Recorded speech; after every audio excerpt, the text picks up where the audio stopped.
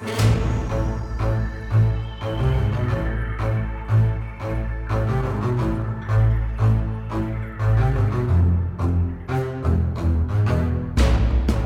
evening. It's time for another episode of Real True Facts, the Real True Podcast. I'm one of your hosts. My name is Eliza Cuthbert. And I am Howard Lovecraft. Not that one. Not that one. Not that one. No. It is our final week of the Real True Facts Monster Mash, and we have saved your favorite for last. We want to suck your blood. Tonight's show is dedicated entirely to vampires. Yes, Dracula and all the other famous ones that I can't think of at the moment. There's a lot of them. Yeah, I'm just trying not to think of Twilight. Right. You know, but other than that, they're famous ones. Nosferatu. Yeah. Antonio Banderas in that movie about vampires. Yeah. David Boreanaz. Angel. Buffy. Oh, that's right. Yeah. Vampire Hunters. Yeah. I have to admit, I'm probably in the minority. I was always a fan of the movie Buffy the Vampire Slayer with Paul Rubens. Yes. Yeah. He was the best part. Luke Perry was in there too. Yes, yeah. He was as well. Probably was he still playing a high school student? Yes, I think. Yes. You know, up until his untimely demise, he was forever playing a high school student. Hopefully, he's portraying a high school student up in heaven now. Hopefully, rest in peace. Yeah, I mean, Buffy, very campy. The show. I mean, obviously, one of my biggest influences creatively. I love that. That's where most of my vampire lore comes from. I'm kind of, that's sort of gospel for me. So, you stake them through the heart. They turn to dust. No sunlight. None of the sparkly stuff. I don't know where that originated, but, no sunlight, crucifix, good times there. We've got many different levels of vampires. You've got your, master, and you've got your sires and all these things. So that's sort of where I'm gathering all my knowledge. I do have to admit, what is it? What We Do in the Shadows? Or something? Yeah. That would probably be my my most modern influence. I did enjoy the film and the TV show, so I forgot about that. And one of my, I think the most realistic portrayals of a vampire was in that show with the kind of emotional vampire. I don't know if you've seen it. Yes. But yes. When I see that, that's perhaps too prevalent. It's that might be people you encounter many times every day. So I maybe that can't be very rare after all. Well, the psychic vampires, we know those exist. They suck out all the good vibes in the room and leave you with a bad feeling. You meet someone and you just feel exhausted after that. That's an emotional vampire. That's a psychic vampire. So we know those exist for sure. But what do you think about Dracula? He's sort of our OG here when we talk about the Monster Mash. We ran a poll on our Instagram of who your favorite monster was, and we were split right down the middle of Frankenstein's monster and Dracula. It was 50-50. So we decided to save him for the end, but I was curious, Howard, just what do you think about Dracula? Like, where are you with that? I think he falls into that realm of historical fiction where it really is based on some truth. Whether it's Vlad the Impaler, times are crazy now and have always been, and so I just have to imagine people would. Whether it's drink blood, suck blood, bathe in blood, someone's done it. And I guess the question might come into play as far as maybe some of the details, right? Some of the semantics. Can anyone really have the fangs and suck blood and live off of it? And, and that kind of stuff. Maybe, maybe that's where it gets caught up. But I got to say, there are definitely people who've tried it. And so I guess we'll, have to find out where fact and fiction, intertwine. What do you think, Eliza? I mean, are you just like, yes, vampires are 100% real in their most traditional form, or Dracula was, he wore really cool capes, and it was 100% OG vampire. Oh, you can't deny the coolness factor of the cape. So in that case, I mean, yes, and Dracula definitely did exist. But in the other cases, I'm not sure. I'm skeptical about that stuff because when you look at Dracula in his most original form, you have this almost noble person in a castle, sequestered away, cursed, doomed to eternal life, desperate for human interaction. And, he becomes obsessed with his victims. He can shapeshift into a bat. He wants to drain their life force, but also add them to his coven of brides, which he might feed off of still. I mean, because there's so many liberties that have been taken with the story over the years, and there's been so many versions and sexy versions and horrific versions. So I really don't know what the definite version of Dracula is. I mean, I'm very open to it. I know people are fascinated with vampires. They are obsessed with them, if only in the way they supposedly dress and act. When I think about vampirism, I think about the 90s a lot. That was very popular with the goth scene. Goth and Hot Topic. Yeah. Right. And Angelina Jolie with the bottle of vial of blood she kept around her neck that was Billy Bob Thornton's. There's very just vampiristic activities going on over the years. So I know people are obsessed with that. And, I say obsessed, and I don't mean that in a bad way. I just mean that it's so ingrained in our culture and we have romanticized it to a point. So I know it exists, but in the way that we're talking about, I don't know. Yeah, it makes me wonder if the whole goth movement could exist without vampires.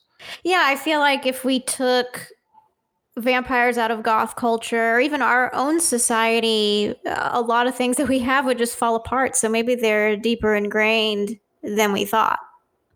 Yeah, I think they are pretty deeply ingrained, and I'm kind of curious. We were talking about what makes a vampire, and one thing that came to my mind was mosquitoes. Oh, and I don't know what that exactly means, but mosquitoes live off of blood. They do. Could a vampire just be a giant mosquito? And so that makes me kind of think of animals and biology and stuff. So I think, maybe we should talk about the biology if we can get a hold of Dr. Seymour. I think we should. Sometimes the signal's a little patchy down in the bunkers. Let me see if I can get through the mainframe and get him up here.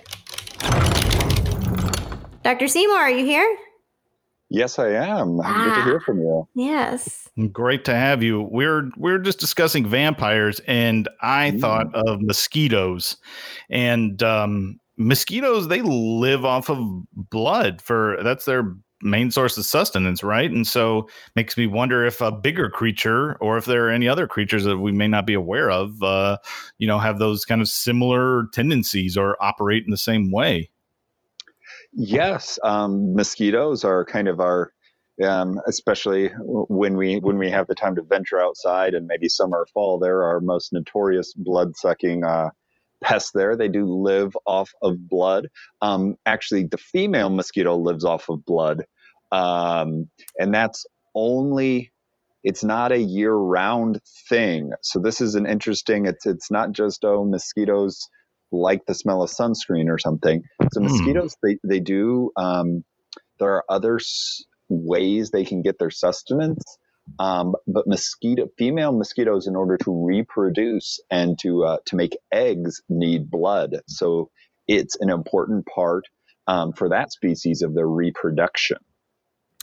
Wow. So are there any other animals in the animal kingdom that maybe not drink blood or use blood as their only form of nutrition or sustenance, but that just that use it as well? Yeah, so probably a couple that once we say them, you'll be like, oh, of course. But fleas do suck blood. Normally we think of them animal blood. Leeches are notorious for sucking blood as well. Medically speaking, or if we want to call it pseudo medicine, over time they've been used intentionally for that. Yes. So a couple different insects that do it, but there are actually a few birds that live off of the blood of animals. They're kind of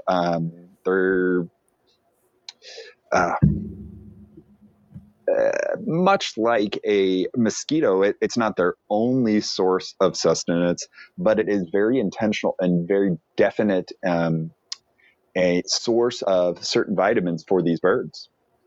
Oh, wow. And of course, we're talking about birds pre-year 2000, right? Pre-year 2000, yes. Yeah. So classic biological birds. And of course, we have seen the government adapt to mimic that. Yeah. So even those traits as well. If you can believe it, one of the birds, especially topical here, that does classically use blood for part of its sustenance is called a vampire finch. Oh. So with the government and other entities being able to use these birds for their purposes, that could be a perfect way to, get blood samples from all over the world. And 23andMe. Yeah.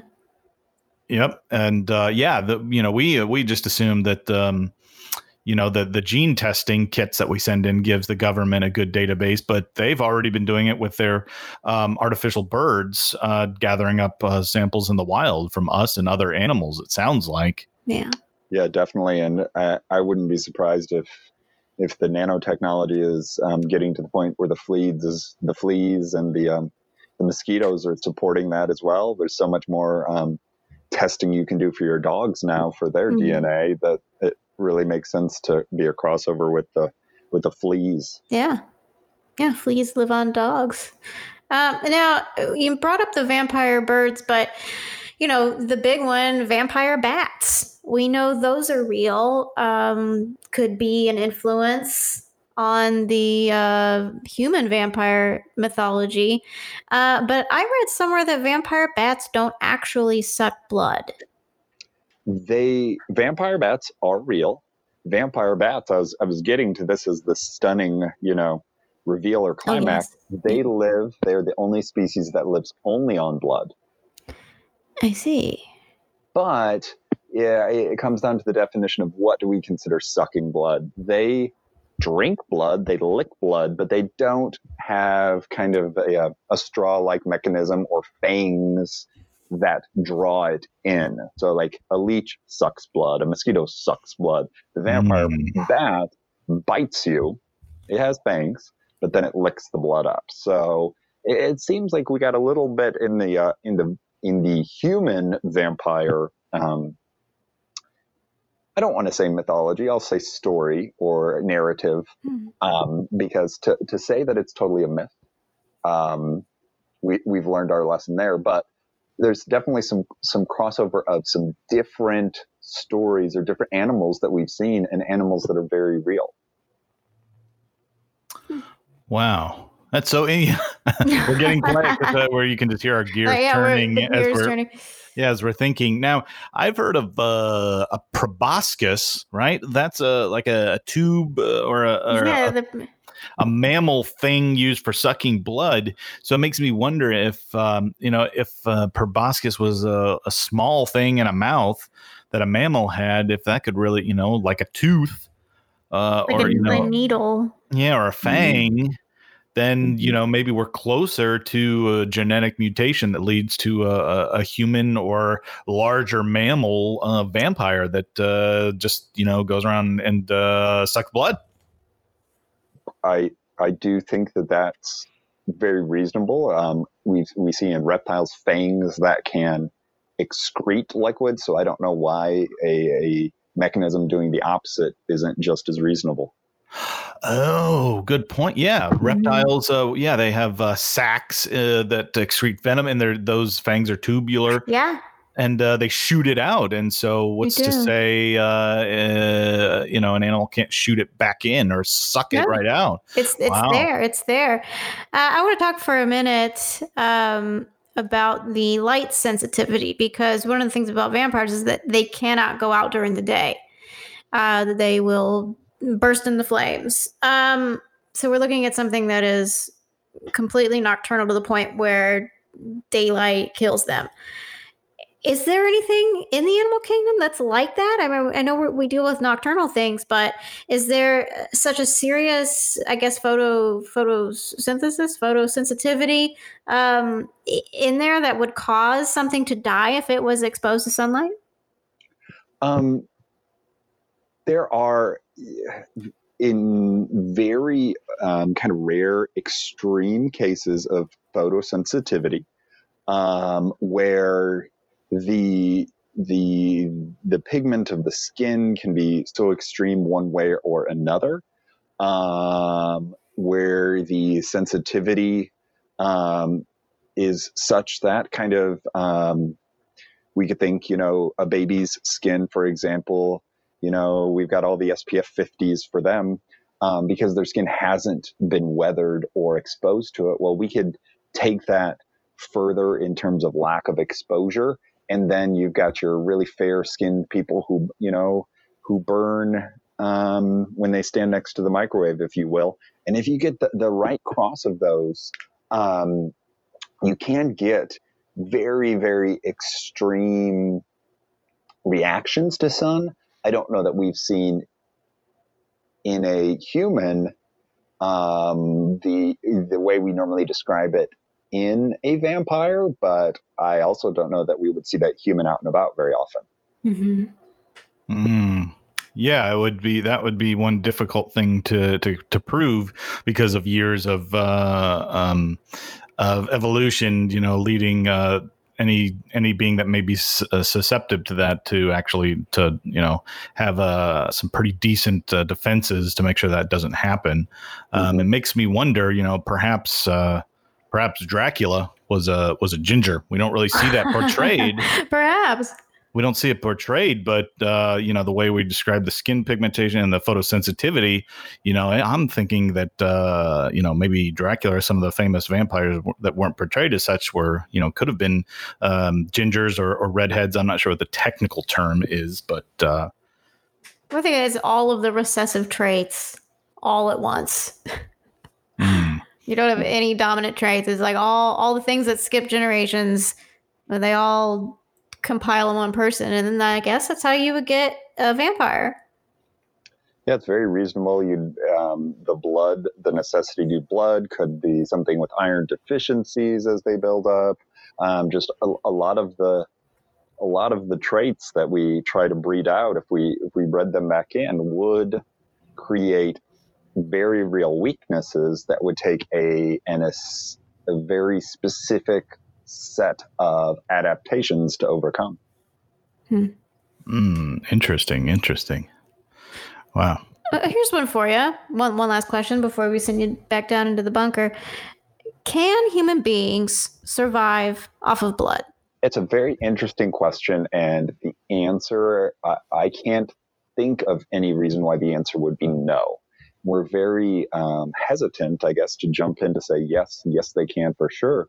But to think of what deficiency may be there in terms of nutrients, in terms of hydration, in terms of the essential building blocks of life, I don't know what would be missing, but it would be something that would be hard to support without experimentation that it wouldn't work. So it's very possible. So when we have all of these people that are fascinated with vampires and they want to live that way, and some people even do resort to drinking blood, or even in tiny amounts, I guess those people could be technically considered vampires and living in that way. Yes. Yeah.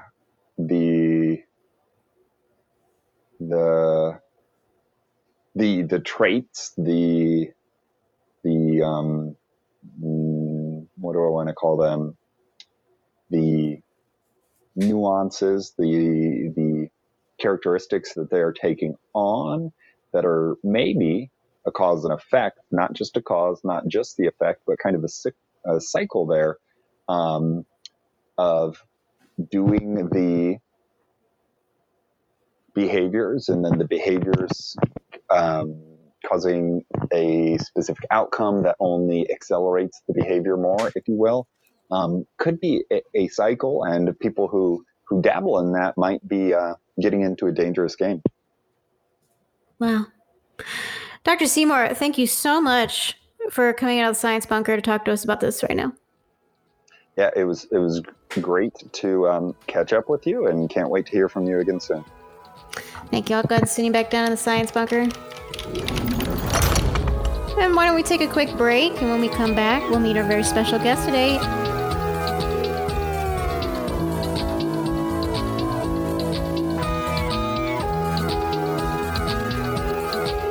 Welcome back to the Real True Facts Monster Mash. Our guest tonight goes by the nickname Doc French, and he is the foremost expert on Dracula from the American Vampirism Institute of Research. I believe that's the AVIR. Please welcome Doc French to the show. Thank you. It's a good pleasure to be here. Pleasure. Hi, how are you? Yeah. Thank you for coming on. Thanks for having me. I'm pretty good. Having a pretty good night. How are you?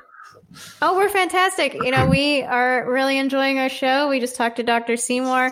I know you flew in from the Institute, so you just got here. So thank you so much for just dropping everything and coming on the show. Well, trustees, board of trustee meeting went a little long, so sorry for just getting in here at the last minute, but happy to be here. Always big fan of the show, so I'm glad to be a guest. Yeah, I mean, as you can imagine, with something as popular and sensational as vampires, there are a lot of experts saying, "Oh, yeah, have me on." Real True Facts. I want to break it wide open. I want to tell you what I've learned. I'm an expert. I know this. I know that. But we're like, no, we got to stick with Doc French because because he really lays down a lot of the science and the facts when it comes to vampirism, and can really back things up, unlike a lot of folks who seem to be a little bit more speculative and don't necessarily have the research that a research institute can offer. Well, that's one thing about the Research Institute, is that we focus on the research, and in researching we are able to, that's how we learn. So that's what it's all about. So you are an expert on Dracula. I imagine there's lots of different kinds of vampires out there, but you have dedicated your life to the specific one who is Dracula. Now, what made you want to get into that just specific singular vampire? Well, I think like so many of these things, it started with a paper in college, and the topic that I submitted did not get approved, and therefore my professor said, "Hey, why don't you write about Dracula?" The school where I was going offered a vampire studies a master's. It's only like a year and a half, so I figure I can live at home. I don't have to get a job quite yet. I get this Dracula degree. Next thing you know, the school starts a PhD program. I was one of amongst the first class. So, I guess it just kind of, it found me. It found me, I guess. And then it's just, Dracula is so fascinating. The second you learn two things, you fall in love. So. Now, it really sounds like it was some kismet, like you were in the right place at the right time. It really was. Here's the thing. I was going to go out for football that year, but then, lo and behold, 40 time was bad. I bummed me anyway. I wound up in this class. And, I'm trying to write about football. I was going to write about when Bo Jackson, when he broke his hip. I was going to write a paper about that. She said, I don't think that there's enough sources for you to write a long enough paper. And then she said, "How about Dracula?" And we were off. Yeah, we know the rest from there. Yeah. So, in your research, because I know you've been doing this for many years now, and we all fall into things from time to time. I mean, you didn't set out to live this life, but obviously, it has become incredibly important to you to just dedicate years now. In the beginning, did you focus on Dracula as a person, or were you trying to debunk vampires? You're trying to figure out who the person was, or, are we looking at Vlad the Impaler, the historical context of it? Run us through kind of where you started in your research. Well, I started reading the book, the Bram Stoker, Mm-hmm. Sure. Which first, if I could, as a sidebar, I feel like that guy, I don't know. I'm not a fan. Just not a fan of his writing, but started with the Bram Stoker, and I was like, who got into it? Who is this guy? Like who is the real guy? Like, I thought the writing sucked, but the guy I thought was really interesting. So got a little bit more into it, and that obviously led me to Vlad the Impaler, which was that was a whole year and a half of my life, honestly, that I spent just immersed, I think, in the material. I didn't know he was Romanian. I didn't know any. Up to that point, I couldn't name any Romanian people that are living or dead. But I learned that pretty early on, and he was just a fun guy, I think, in a lot of ways. That's one way to describe it, yeah. He had the impaling, and that was an aspect of his personality and of his life. But, he was into botany. A lot of people don't know that. He loved bees, which a lot of people don't know. So he's a rich guy to learn about and to study. This was all going on mid 1400s. So,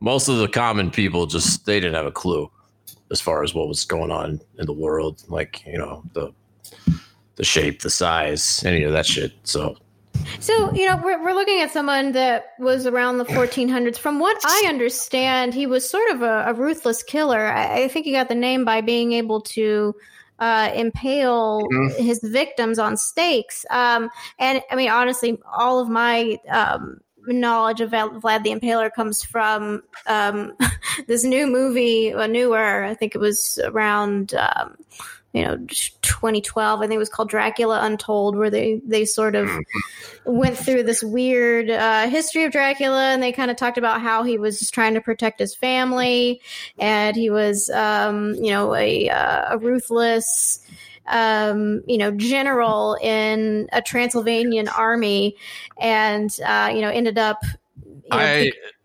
I'm sorry to interrupt, but I think I got to intercede, because I think we were saying ruthless by, today's standards. But I think if we were all back living in, the mid 15th century, I think we would be probably a lot more ruthless, quote, than we are and all that shit right now, Mm-hmm. Because if it's like your wife and your dog and you've got a kid or three or so, whatever, you got your wife and your kids, and then there's no police or anything, so you may have to stab some people sometimes. It was probably there's a lot more just stabbing on a daily basis and things like that were going on. So you think this was something normal that people engaged in back then? I don't think it was. I mean, obviously he was on the high end of the spectrum in terms of stabbings on a daily, and, impaling obviously was heavier with him than probably most people. But let's say it like this: he was a very heavy participant in a practice that was more common today than it is today. Is that a fair way to put it? Yeah, I think so. I think, he was a passionate warlord. Yeah, that's a great. Passionate Warlord was the name of a passion project that I was working on. So I think, I think that behavior was more commonplace back then, and he was in a position of power, so that kind of, translated into a lot of these actions. But stabbing and impaling aside, a lot of the literature brings in, drinking blood and whether it's flying or turning into bats or animals. And, one thing we always try and do here on Real True Facts is separate the fact from the fiction. So what's real? What, from your research, what do you have? What kind of facts are backed up, and what is just, blown out of proportion and just fantasy? Well, we should, I think, take it maybe kind of beat by beat there, but we'll start with drinking blood, and that's kind of back to the stabbing. I think it wasn't that everybody was drinking blood all the time, but certainly more people were drinking blood on a regular basis back in the 15th century than they are today. So, you think about that in terms of the water. The water that was available to drink was not the cleanest, not always even available. So you're going to drink other things. You're going to drink meat. You're going to drink milk. And some people are going to drink blood, especially if there's a high instance, high rate of stabbings throughout the course of the day. Ergo de facto, you're going to have more access to blood. Ergo de facto, you're going to drink more blood. So drinking blood was it was safer than the water, which I hear a lot of stories about, especially during the Dark Ages. People drank alcohol, they drank beer all the time because it was safer than the water. Exactly, because the water was just the cesspool of everybody's filth of the day, just all swimming together, so there was no telling what you're going to get drinking if you just drank water. So a lot of people were drinking wine, more beer. Like I said, a lot of people were drinking blood. If you had, if you're stabbing a lot of things, impaling a lot of things, that blood is what you have the most access to, then you're going to drink blood more than the average guy. So those kind of correlate together, the impalings and the blood drinking, just as kind of practical matter, practical choice in daily life, Yeah. And now we spoke with Dr. Seymour briefly at the beginning of the show about the concept of vampires not being able to go out in the daytime. We see that a lot throughout pop culture depictions, stories, things like that. In your research, have you found that is true in the case of Dracula or other vampires that you've studied? Well, it's really hard to pinpoint whether it's started as a choice or if it was always been a necessity. It's definitely, amongst vampires today, it's definitely a necessity that, must stay indoors. But it's hard to tell if there's some evidence to indicate that maybe they evolved to that point. Because with the terms Vlad the Impaler, there was a lot of going out at night just because that was his lifestyle. Even prior to the impalings becoming a part of his day to day, he was just going out a lot at night. People would go look at a cow, or they would go maybe by a lake back in those days, or into the woods. So he was just already going to be out at night a lot more than your average person. So. Right. That's actually kind of harkens back to a point Dr. Seymour made about the cyclical nature of it, about how if he's, going out at night all the time and then he passes on these traits, or, and it becomes more severe. So by the time we get to modern day, maybe that's what, and then now they have to go out at night because of the cyclical nature of this evolution, in vampires. And that's interesting. That's all of our research at the AVIR has really led to for us at the Institute to really believe in a vampiric evolution, and like you said, a lot of it kind of just it starts with Dracula. And he's kind of, if you want to think of him as maybe like a patient zero, or and then it kind of as more vampires are made, it grows, and it becomes woven into the fabric of what it means to be a vampire. That's interesting. So instead of this kind of horror look at it, that, you know, and maybe that's one of the reasons you didn't like Bram Stoker, was just because of the sensationalism of vampires. But, you know, we're looking at Dracula, if we consider him a patient zero, to have all of these traits and just kind of be a product of his time and environment, having to adapt to some of these behaviors. Yeah. For instance, the water not being clean, and so you have to find other things to get nutrition from, or, you know, if it's the Dark Ages or whatever, you know, with his lifestyle, being able to just go out at night, that's how he lived. You know, those tales get woven and retold over and over again until you end up having something that is like a traditional horror monster of a vampire. But, you know, what you're saying here is that probably was not the case.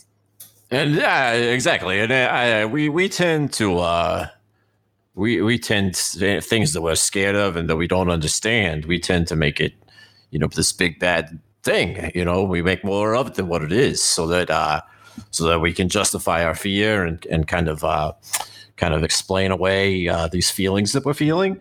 But a lot of times it's just a case of you know, you and me are very different, and that's all that we can really say about it. You know, the good and evil, and whose intentions are right and wrong is, you know, that's not for us to decide.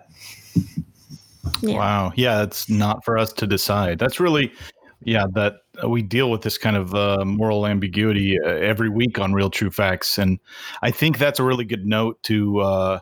You know, for myself and for our listeners to maybe ruminate on and take a quick break. So, you know, whenever morals come into play, I feel like I need a minute. Yeah, my cat is also looking at me in a way that makes me think that maybe there's something in the other room that I need to clean up. So this will be a good segue. Well, let's take a quick break.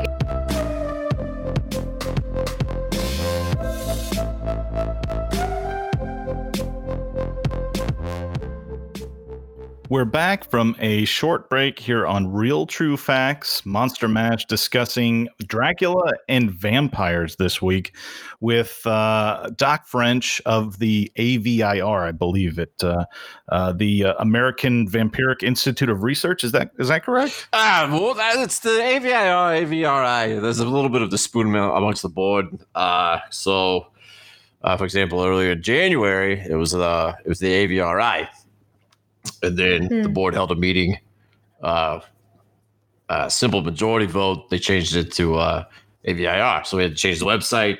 That's gone on 3 times since then. So honestly, it's going to depend on what time this episode airs. But I just usually call it the Institute right now because it's so frustrating to have to explain to your bank why your paycheck says something different like 3 times within a 6-month period, just because Gene thinks that one name is better than the other. And Gene is only on the board because Gene's sister works for the Institute.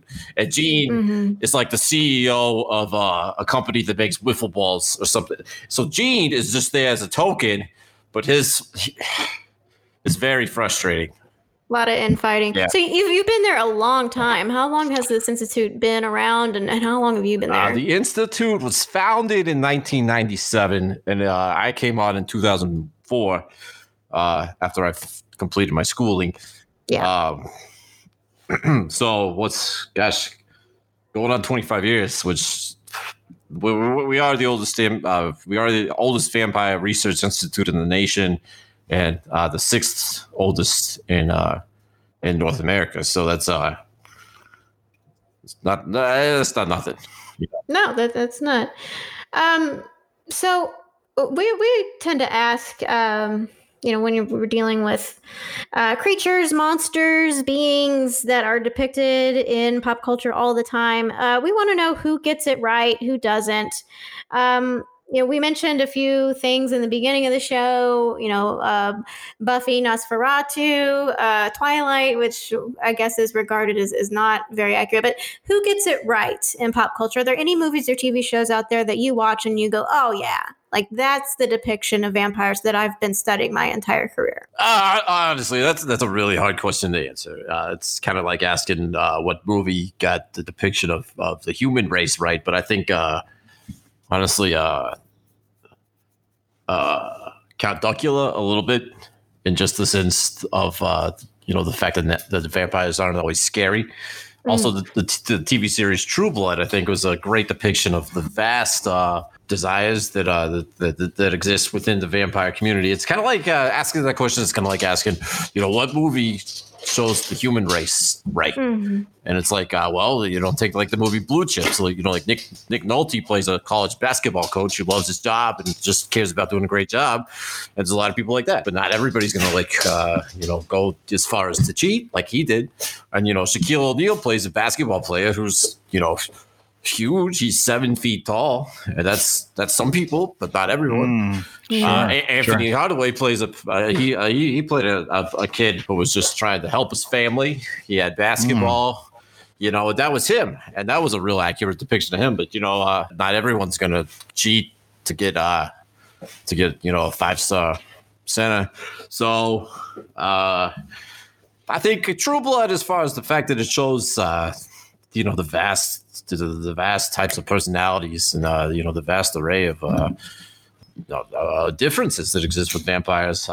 Some vampires can fly, from what we understand at the Institute. A lot of evidence to indicate that, but not all of them.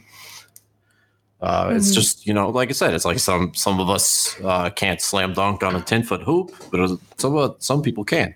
Okay, that's actually, it's interesting that you brought that up, because that was actually going to be my next question, was kind of related to those. I can't dunk, if that was. Oh no! I mean, we wouldn't expect you. Can you? No. Well. What? Well. It's been a while. You don't know if you don't try, and Yeah, in the bunker, that's a good suggestion. I'll have to set up a regulation, at least height. Hoop here in the bunker, but just try to touch the net first and then go from there, I would say. Yeah, and doing reps, high reps, I believe, is what can really and then those shoes, I think, those special shoes, I got those. Yeah, so because it's I say, just because I can't dunk today, doesn't mean for tomorrow that I can't. Right. And then, and speaking of dunking and, these superhuman abilities, some vampires can fly, some can't. So would that then translate to some vampires can, transform and others can't? Or what, some of these more impressive abilities and powers, in your research, which ones have you found to be just totally made up, and others that your research shows are, some can do and some can't? We found with regard to transforming, it's really not very common. There's a few instances. It's maybe like 24 bats though. Like these shows where you see it's a vampire, then he turns into 100 bats. Mm-hmm. That's too many bats. It's a lot of vampires can turn into 1 bat, and that's probably the most common. But it's always bats, and it's no more than like 24, 25 at the very most. And that's just some vampires. That's maybe like 3% from what our research has indicated. Yeah. And that's through both we conduct a lot of polls amongst the vampire community. And then we also do just a lot of independent anecdotal and observational research going out at the night. We have a lot of... We have a good deal of vampire on our staff who go out in the night and observe among the vampire community, see who transforms, if so, how many bats, etc. So there's a good mix of feedback directly from the community, as well as observational research that's compiled those numbers. Yeah, because that was one of my next questions, was if you had ever actually met or encountered a vampire, but it sounds like you're working directly with them. So we are dealing with descendants probably from the very first vampire. And, we're looking at instances where we have confirmation that they can shapeshift. Maybe it's been exaggerated over the generations, but they are transforming. They are taking the shape of bats. And they're furthering research, which I think is really cool. Yeah, well, that's one of the things that the Institute is all about, is the research and just trying to figure things out with vampires. A lot of what we're trying to do is figure out, like, is there some things that vampires might be good at that we're not as good at as far as regular humans, and things that they may be able to help with at night a lot is what we're looking at mostly. Just trying to, like, get things places faster. Although Amazon is pretty hard to compete with as far as that goes right now. So I've got that 2-day. Yeah. Yeah. I ordered a pair of pants earlier in last week. I thought they were going to get there the next day. I go outside like 6 hours later. They're in front of my door. So blew my mind. That's some vampire technology, maybe. I wanted to ask, though, the fastest we can do with the vampire is like 12 hours still. That's something else completely. But you're talking about them being able to see at night. And when I think about extraordinary abilities like that, or speed or night vision, I automatically think of the government maybe trying to get a hold of this technology or abilities to either weaponize or to use on a militaristic level. What are some practical applications, or are you being courted by the military at all to have these vampires work for them? I'm not at liberty to discuss a lot of the particulars of that answer, to be very honest with you, but I will say that we do, from time to time, communicate with the United States government, and we cooperate fully with the government of the United States. And,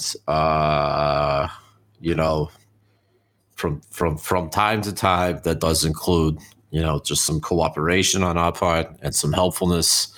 And a lot of, what we're asked to do is a lot of just not ask, hey, what's this for? But just kind of give an answer and say yes or no if we can do that, and, et cetera. So that's probably more than I should say on the subject already. But we do at times cooperate and work with the government of the United States of America. Mm-hmm. Oh, okay. So that kind of then leads me, on the topic of weaponization, to possibly our question of defense. The two-parter. First of all, how could a normal person like perhaps myself or Eliza, first of all, how could we possibly recognize that we are in the company of a vampire, and then secondly, what would be the best ways if we felt threatened to kind of defend ourselves? Well, I'm going to answer the part about how to recognize if you are in the company of a vampire first. One thing is that most vampires are either very pale or they're very tan, but it's not, it's the kind of tan that just doesn't look exactly right, So that's one thing to look out for: extremities and skin tone. Like a fake tan, like a spray tan? Yeah, like a fake tan, or just like a paint on tan, or like a just heavy foundation. Yeah. Depending on the vampire. A lot of vampires are older, and a lot of them, therefore, they look young, because once you become a vampire, the aging, you stop. You basically like preserve the whatever. Like if you're 29, you're gonna be 29 looking for the rest of the time. But you're gonna get older, but you're gonna still look like you're 29 or whatever. But one thing is they don't. It's hard for them to figure out what to dress like sometimes to look cool. So a lot of the times they don't dress right. So that's one thing to look out for, like a suspenders and belt combination. Yeah. Especially on a younger person, or like say if they're wearing like Nike shoes, but then they have like an Adidas pants. Yeah. That's just a real subtle but good sign. Yeah, mixing brands. Yeah. Yeah, mixing brands is a big thing that they don't know about. And then a lot of them, in terms of the men, a lot of a lot of them prefer to be clean shaven on the face. So if it's a clean shaven man, it's like a 50% chance, at least in most parts of America, it's like a 50% chance that a clean shaven man could be a vampire. So, okay. And that's really helpful. Yeah. yeah. I think it's the chance that they may cut themselves. You know, the blood is almost for some of them, it's it's like sexual almost. So Yeah. I think that's part of it. It's like a The fetish. risk. Yeah. Fetish community within the vampire community. Yeah. In terms of how to defend yourself against a vampire, there's the silver. All vampires are a little bit. They have a, what would you call it? They have not an intolerance, but they Like an allergy? It's not even some of it's not even an allergy. It's just kind of like a little bit of an irritation for them, So, but they all will have a negative response to silver. Some of them it's like, if you spray it in their eyes, it'll blind them. Some of them it's just going to sting a little. That kind of depends on the vampire. Garlic is very effective. That's probably your best friend. I always have a shaker of. The granulated garlic per unit is not as potent as fresh garlic. Like if you minced it fresh, but who has the time to mince fresh garlic in the event of an aggressive vampire? So I always carry a little fresh garlic in my car, a little granulated garlic in my car, just in case I need to, form a perimeter or anything like that. Yeah. I find that's the best way. And then this is going to sound crazy, but conversation, just talking things through. I found a lot of that at the Institute's helpful. We had this one guy. He came in real hot. He said, he joined us. He joined us 2009. Came out of Wall Street and was a victim of the recession. So that's how he came to us. He had all this financial whiz bang power that he'd been using on Wall Street, and then that the bottom fell out of that, so he was available. He decided to use his vampire knowledge. Came over to us, came in hot, was telling us all this shit that he knows about. I know how all the vampires are. I know what's up. I'm very within the community, and then I just told him, listen, like, you may know a lot about your life as a vampire, but we know a lot about like the history of vampires here at the Institute. We've done we've done our research. We know. So I know that and you have things to bring to the table, but you got to accept that we have things to bring to the table. And he took that well, and we really formed a partnership, and that became a friendship. And so talking it through is you can't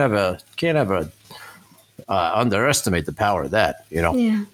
So our biggest line of defense probably just one-on-one communication. I mean, if the vampire's a dick, you may want to just spray him in the throat with some silver first. But it all depends, Yeah. Sure, yeah. Maybe talking it out. Yeah, that's just for life. That's always a good idea. First, just try to talk it out. Yeah, I mean, now that we know they're for sure among us, we have the ways that we can spot them. It certainly helps, to be able to relate to someone other than you on a human level. And they're not trying to hurt you. Most of them. Yeah. Most of them are cool. Most of them, they may want to. It's normal. I think a lot of people should know this. It's normal for them to ask you about your blood. A lot of people, they say, Dr. French, I met this vampire. First thing he asked, what's my blood type? Well, I know for you and me that may feel like a threatening question, but for them, that's just that's like kind of like hair color almost. It's just a really prominent and important identifying feature. So, don't be offended if a vampire does talk about blood a lot. If they talk about it too much, that's probably a good sign that they're going to try to either kill you or eat you or both. But that's pretty rare. It's like when you go to somebody's apartment, you're like, oh, this is really nice. Oh, if you don't mind me asking, how much is your rent? I mean, I guess that's sort of like oh, nice to meet you. If you don't mind me asking, what's your blood type? It's like, Yeah. it's just something that they're interested in, I guess. You just have to be open to it. And it's like you go to somebody's apartment, there's about as good of a chance that you're going to get murdered by that person as you are going to get killed, by a vampire. So I think that's a really important takeaway for folks who are new to the subjects to go home with as they listen. It's like there's some vampires that you should be very scared of and very threatened by, but it's it's an individual by individual basis. Sure.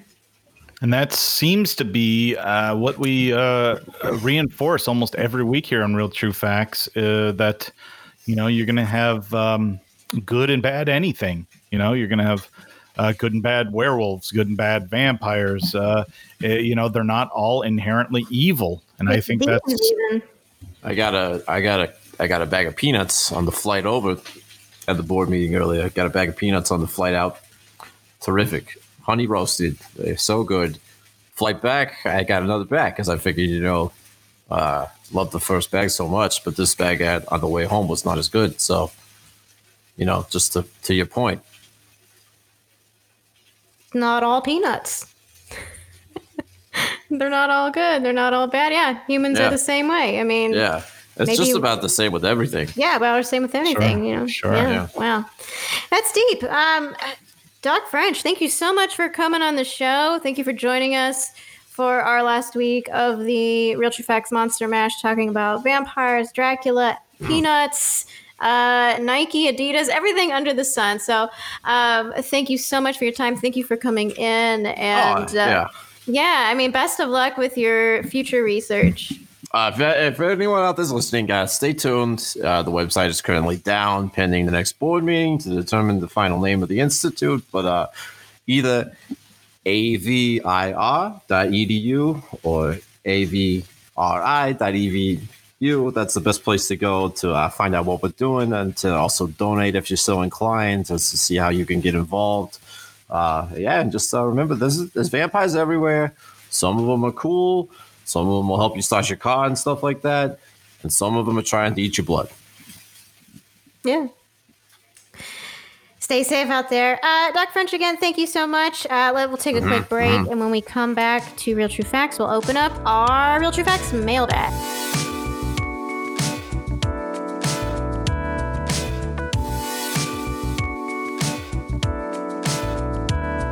We're back from our final break on Real True Facts, and we've got a spooky mailbag question tonight. We've been asking all of our listeners to weigh in on their favorite females in horror, all their favorite monsters, and so we asked a couple questions there. We actually got a nice question in response. Okay, yeah, I'm interested. Yeah. So Ryland from Orange County writes in response to our question, who is your favorite female in horror? And he says, Erica Christensen and Swim Fan scared the shit out of me. Are women villains in horror a modern concept? Which I think is cool to ask, because we were trying to think of some classic ones and we really were having a hard time. Yeah, and that's a good point. There are some really great modern female villains. I don't know if they're monster, the kind of the same kind of monster, because as soon as you mentioned Swim Fan, I'm thinking of Fatal Instinct, or Basic Instinct. And Basic Instinct. Yeah, Sharon Stone, and perhaps the Femme Fatale. And there's just some really great female kind of psychological villains, whether it's Basic Instinct or Fatal Attraction, with Glenn Close, single white female. Oh yeah, and we posed the question on our Instagram, which you can find at Real True Facts Graham. We ask a lot of questions on there, so you can always get engaged that way. But someone else brought up Evil Dead. They brought up the old woman or the demon from Evil Dead, which was a great horror icon, albeit still very modern, but another great example as well. What was the demon from the Evil Dead? It was, if I remember correctly, they one of the women in like the camping party got possessed, and they trapped her underneath the floorboards, I guess in the cellar, and so she kept popping up from underneath the floorboards. It was chained, and so she just had this like crazed face, and I believe it was a possession. Okay. From that, which I know was like a comedy horror, but still, I mean that's all practical effects there. So that's terrifying makeup and movie. So I don't think that was based on anything in real life, but I mean we know that possessions happen. So if we're looking at that, I mean obviously we've got witches, we've got The Exorcist. That's a great female in horror, but the question of female villains, I guess monsters, if we were looking at Dracula or something like that, I guess that is a modern concept, because all of our examples are maybe women in real life that maybe were scorned, and so they have some kind of motivation to act out. Or we have modern possessions. If we look at The Exorcist, that was a little girl that just happened to become possessed, so they didn't start out evil. Yeah, and The Exorcist is a little that's a difficult one, because I believe the demon possessing the child, Regan, was Pazuzu, I believe. Oh, yeah, that's exactly it. Yeah. Yeah. So demons. I guess gender gets a little more difficult to pin down, but yeah, and the hand that rocks the cradle. Mm-hmm. So as we go on, 80s and 90s. Movies will just kind of flash in my head. Because if we think about stories, especially with the Invisible Man in that movie, or even the Wolfman, we're looking at instances where the women were typically in distress, or they were the love interest, or victims. Mm-hmm. And I think as we go on, especially in the 70s, 80s, and 90s, we start seeing this shift of women kind of taking on more of a villainous role, rather than just playing the damsel in distress. So, maybe to answer that question, maybe that is a very modern concept, because back in the day, the monsters were just male, because the women, they probably didn't think they had it in them to be a villain. Yeah, it's kind of these classic monsters, if we're going from perhaps a movie or literature standpoint, are a reflection of our society. We don't have we didn't give women very many rights, so they weren't seen as powerful, whether it was a threat, positive or negative. And they weren't given a lot of times the opportunity to create these stories, or and create things that and if they were, then maybe they would create heroes or heroines that were more relatable. So now we finally become a little more enlightened, so we know that females enjoy some of the creative power that they deserve, so we can have some modern tales.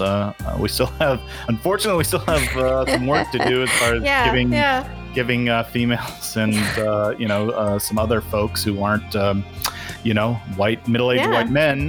We still have some a little bit of work to do to representation. And I didn't even realize this, like as we were going through research, it was you that brought all this up initially, and I remember thinking, there's definitely classic, there's definitely female monsters, and I thought of La Llorona and the Wailing Bride and all that stuff, and that was really the only one I could come up with. Everything else was just modern. Or I think about like Disney villainesses like Cruella de Vil. Like, she's definitely a bad guy, but classic, not in that sense. Yeah, and they're even, if we take it another step and past gender and even go to race, they're kind of middle-aged white guys, right? Even Dracula is usually a middle-aged white guy. Even Frankenstein, middle-aged white guy. Yeah. Wolfman, middle-aged. Even like the creature from the Black Lagoon. I'm not as familiar with that, but just the way, the way he carries himself, it's going to be a middle-aged white guy. Yeah, Probably. So, I mean, and then we brought up Bride of Frankenstein, and it's like, well, okay, well, was she even a monster or an object of desire? You know, we An don't, accessory, unfortunately. Yeah, an accessory, exactly. So yeah, I mean, yeah, it is a modern concept, and as horror progresses, I would really love to see that. And I still pose this question: if there are any that we are leaving out, especially from different countries, because I know we have listeners from all over the world. If there is a legend or a story or something that features a female creature outside of Monster Mash or not, let us know. You can email us at mail@realtruefactspodcast.com, or you can message us on Instagram at realtruefactsgram. But let us know, because we want to keep doing our research here. We want to get away from all the middle-aged white guys. So but let us know. You can find more info about our shows on our Instagram, and answer questions that we post there, polls, different featurettes behind the guests on our show. And it's just a great way for us to connect with everybody. Yep, and another good way to communicate with us is leave a review or a message on whether it's Apple or Google or one of the platforms. Leave a rating and a review. Those always help out, and are another good way to communicate your thoughts. Yes, please do. Yeah, keep tuning in. Tell your friends. The more people listen to us, better we can do our jobs. This is a public service that we provide to everybody, and we want to make sure that we're putting the best possible content out there. So please send us an email, leave a review, and let us know if there's any platform that we're not on that we should be on, which I think is impossible at this point. I think we're everywhere now, but if there is one that we're not on, let us know, and we'll make sure and get on that too. So I think that'll do it for us today. I'd like to thank Dr. Seymour again. I'd love to thank our exceptional guest, Doc French, from the AVIR or the AVRI, depending on what day of the week it is. Thank you so much for coming on, and thank you to all of our listeners from all over the world who keep tuning in. Monster Mash was a success, so thank you for our tuning into our multi-week experiment. Hopefully you enjoyed the long Halloween season as we did. And also, like we always say, keep questioning your world. Because just because you read about it or hear about it doesn't mean it's true. We'll see you next time for another episode of Real True Facts.